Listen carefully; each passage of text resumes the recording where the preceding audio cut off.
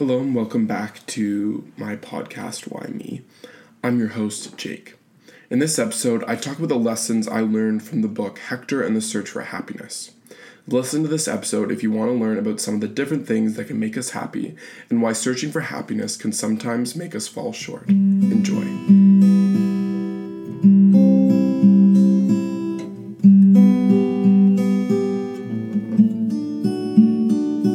So to start off, thank you to Nancy for sending in a message. Shout out to Nancy. You know who you are. The message she sent in that I was going to highlight was "Just keep swimming," and it's from Dory the fish from Finding Nemo. Great movie. And it's also a great phrase that's really applicable. And I wanted to reach out again to listeners today. I'm going to be talking about happiness. And so I wanted to ask you, what makes you happy? How do you define happiness? What does happiness even mean? And whether you agree or disagree with some of the lessons that I'm going to talk about today from the book I read. I'm going to be doing another episode, a part 2 on happiness in 2 weeks. So I would love to hear your thoughts so that I can engage with them on the podcast. Anyway, let's get started. So as I said, today I'm going to be talking about happiness. And it has become a topic that a lot of people are talking about, writing about, researching, and even studying. There are a ton of self-help books out there, some of them which are really good, some of them not so much, and they have a lot of different things to say. Happiness is a topic that I've been interested in for a while, and I've read quite a lot of books on the topic. So I'm going to talk about happiness in this episode, and then I'm going to do a part 2 episode. And then I'm going to do 2 episodes, maybe 2, probably 2, on meaning. And then I'm going to hopefully compare the two. Because there's this ongoing debate about what is better. Is it happiness or meaning? You know, which one should you be striving for and which one leads to a good, fulfilling life? So I really wanted to examine these two separately and then compare them and contrast them. I think those mean the same things, but look at some of the positive and negative sides, I think, of both of them.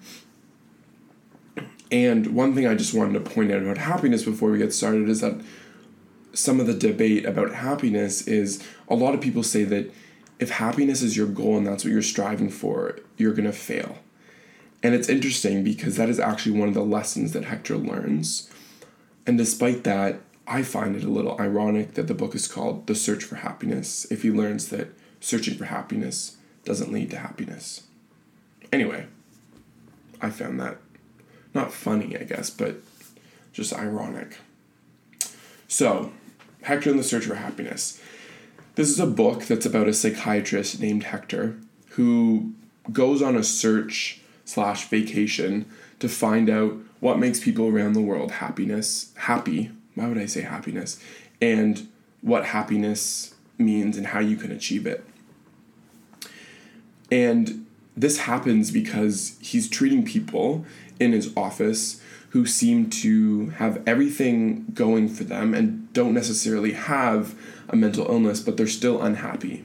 And he contrasts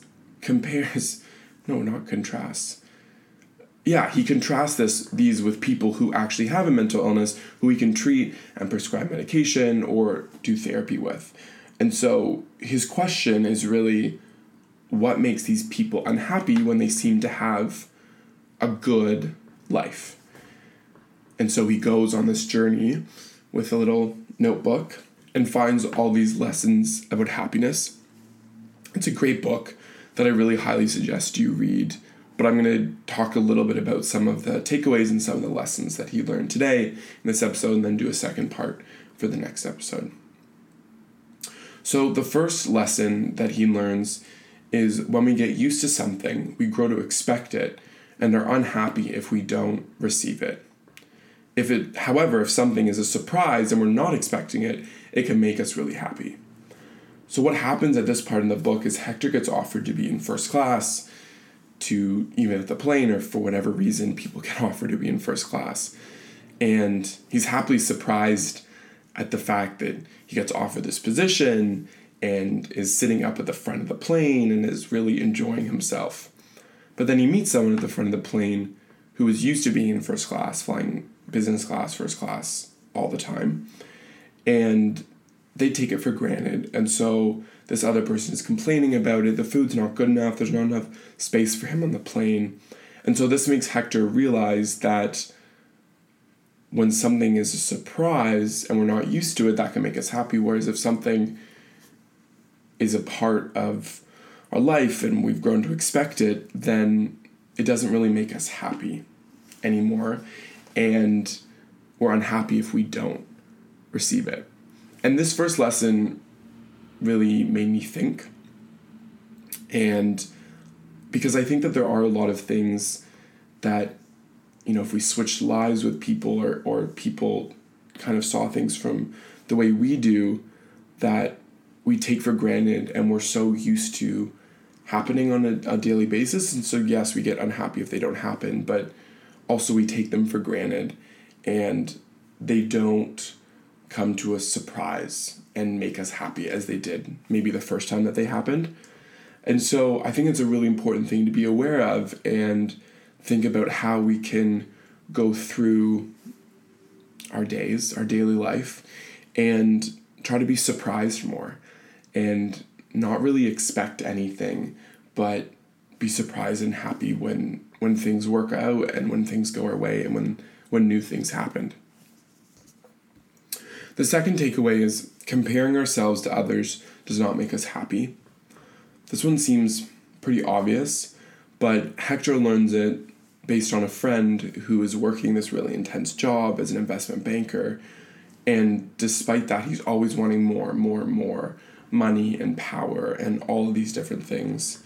And he seems to be driven by this fact that there's always someone out there making more money than him. And this drive just eats him up inside, and he can't just be happy and fully satisfied with what he has. And again, I think that this is a really good takeaway, and especially at university, there's a lot of other people around, and we're constantly comparing ourselves to others, saying we're not good enough, we're not smart enough, we're not, I'm tall enough, so we're not, maybe other people aren't tall enough. And so it's a really good thing, again, to be aware of and say to ourselves, okay, comparing ourselves to others doesn't make us happy.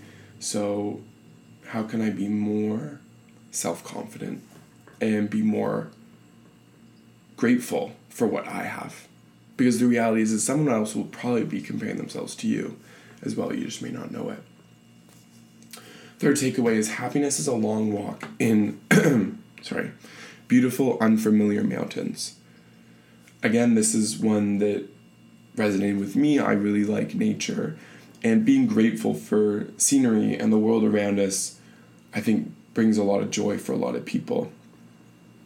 In addition, for me, sometimes I like to go on a walk and take a break from whatever I'm doing and try to appreciate the world around me. I also find that it puts a lot of things into perspective because you realize there's so much going on in the world. There's 7 billion people. There's all these different things happening, and it helps me because it puts my problems into perspective. While I know that they're important to me, in the grand scheme of things, they really aren't that important. I don't know if that's helpful to others, but that's kind of, what's helpful for me. And so going on a walk outside and enjoying nature and all these different things helps me appreciate those things and again, realize, my problems, they're important, but they're not the end of the world.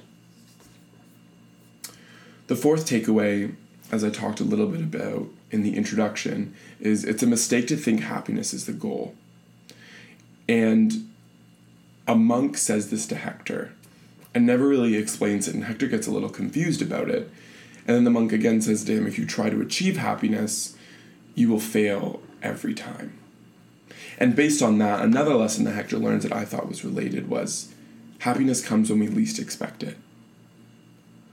So as I said, the monk doesn't really expand on this or go into detail, but it's a lesson that Hector learns and thinks a little bit about. And so if happiness isn't the goal, what is the goal? I'm not really sure. And this is, I think, one area where meaning has the advantage over happiness, because we can't be happy all the time. That's reality. But we can find meaning even in things that don't make us happy. And meaning can bring happiness long run. At the same time, everyone wants to be happy. We all want to be happy. So if we're not supposed to search to be happy, then how are we supposed to be happy? I don't know. It's a good question. I'm also reminded of another quote that I've stumbled upon from, I'm not sure who exactly made the quote, but it was also from a Buddhist monk, I believe. Don't quote me on it. But the quote is, "All the suffering there is in the world arises from wishing ourselves to be happy. All the happiness there is in the world arises from wishing others to be happy." And so I think that this is a quote that answers that question of, if we're always striving for our own personal happiness, that's not going to make us happy. But if we're striving to make the people around us happy, that's what feeds our soul. That's what makes us happy. Anyway, just a thought. The fifth takeaway is happiness is being with the people you love. And this is something that I really believe in. And there's also a lot of evidence that has been shown based on other studies that shows that being around people you love, having strong friendships, relationships, connections is one of the best predictors of happiness and well-being in the future. So this study that I'm referencing was a study done by Harvard researchers, and basically what it did is it followed people as they got older from the age of 20 to 60. It's called What Makes a Good Life? Lessons from the Longest Study on Happiness. It's also a TED Talk. So don't take my word for it, take Harvard's word for it. And they followed a diverse group of people with varying socioeconomic status, different wealth, race, cultural background, etc. But despite all these different factors, the findings were the same. They found that the single best predictor to happiness is the strength of friendships.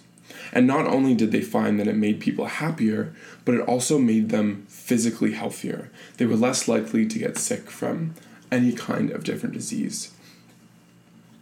And so this just shows the power that being surrounded by the people that you love and how great that can make you feel. And again, I think it's a really good thing to remind yourself because as we go through our daily lives, we're so busy all the time, we're at school, and we get so wrapped up in this idea that if we don't do well on this test, we're not going to get a job, and if we don't get a job, we're not going to make money, and if we don't make money, we're not going to be happy. And that's not something, I don't think that happiness comes from money. I mean, part of it, you need money to survive and reach a certain threshold. But I think that we get wrapped in all these things and then forget to cherish the people around us, which can be a great source of happiness if you really are appreciative and grateful. You know, especially when you're at home too, and maybe you have a job and you're focused at work and you forget to really enjoy the company of your family and the other people that you love. Anyway, just a good reminder during midterms, a good reminder for me too, because I have been stressed about midterms. So anyway, the sixth lesson is happiness is being truly alive.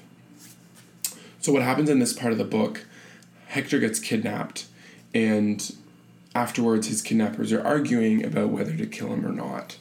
And Hector is aware of this and comes to this near-death moment where he thinks that the kidnappers are going to kill him and he's going to die. And this causes a deep sadness, and he contemplates some of the things that are important to him and all these different things about his life. And when he finally escapes, he has a new appreciation for life, and he feels truly alive.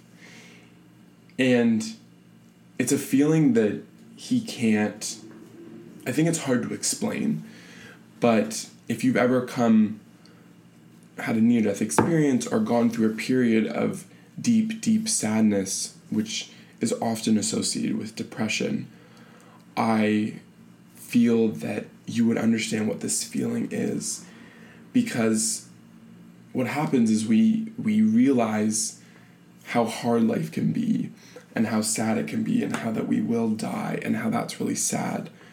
And while that's really scary to think about, I also believe that it gives us a new appreciation for life.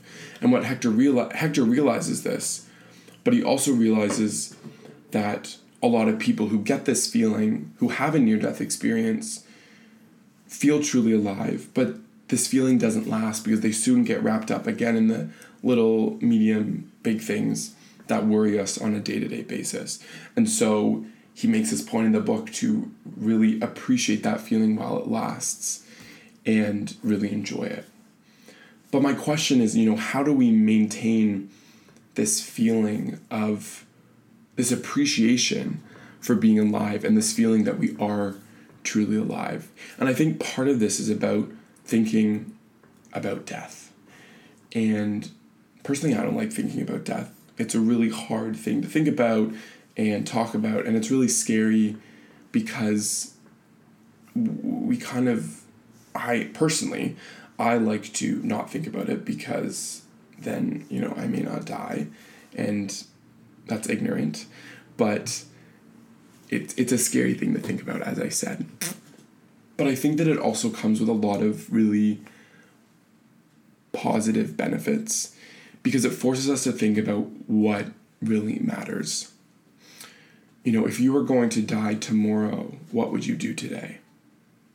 Suddenly all the small things, medium things, and maybe even some of the big things that were taking up your life that you were so worried about today don't seem to matter anymore. So what does matter? I don't know. That's a question that you have to answer. So, and I think that some of the lessons that Hector learns, he realizes some of the things that really do matter. And I think that, while it can be scary to think about death, it also can be helpful and important. And, when you're lying on your deathbed, you're not going to be thinking, oh no, I got a 65% on my midterm in second year university. I'm talking a lot about midterms, but yeah, I don't think you will. So, anyway. The seventh takeaway, I believe it's the seventh. Yes, it's the seventh. Is happiness is knowing how to celebrate. And so after Hector gets out of this near-death experience, he has a big party and he drinks champagne and enjoys the company of his friends, which shows he knows how to celebrate and has a great time. And again, I think that this is something that can make us all really happy, and just being wrapped up in this environment where other people are happy and energized and really enjoying themselves. That feeling is definitely infectious, and it can make us feel really good. So yeah, that's the end of the episode for today. I hope you enjoyed it. I hope you can't tell that I'm a little groggy. It's a little early in the morning because I'm going to study, but I really enjoyed this episode, and I will do another one on happiness in 2 weeks.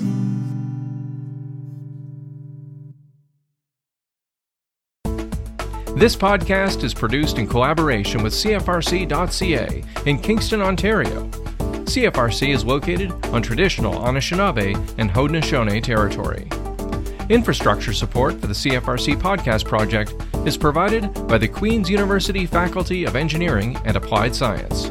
For more information or to get involved in podcasting, visit podcasts.cfrc.ca.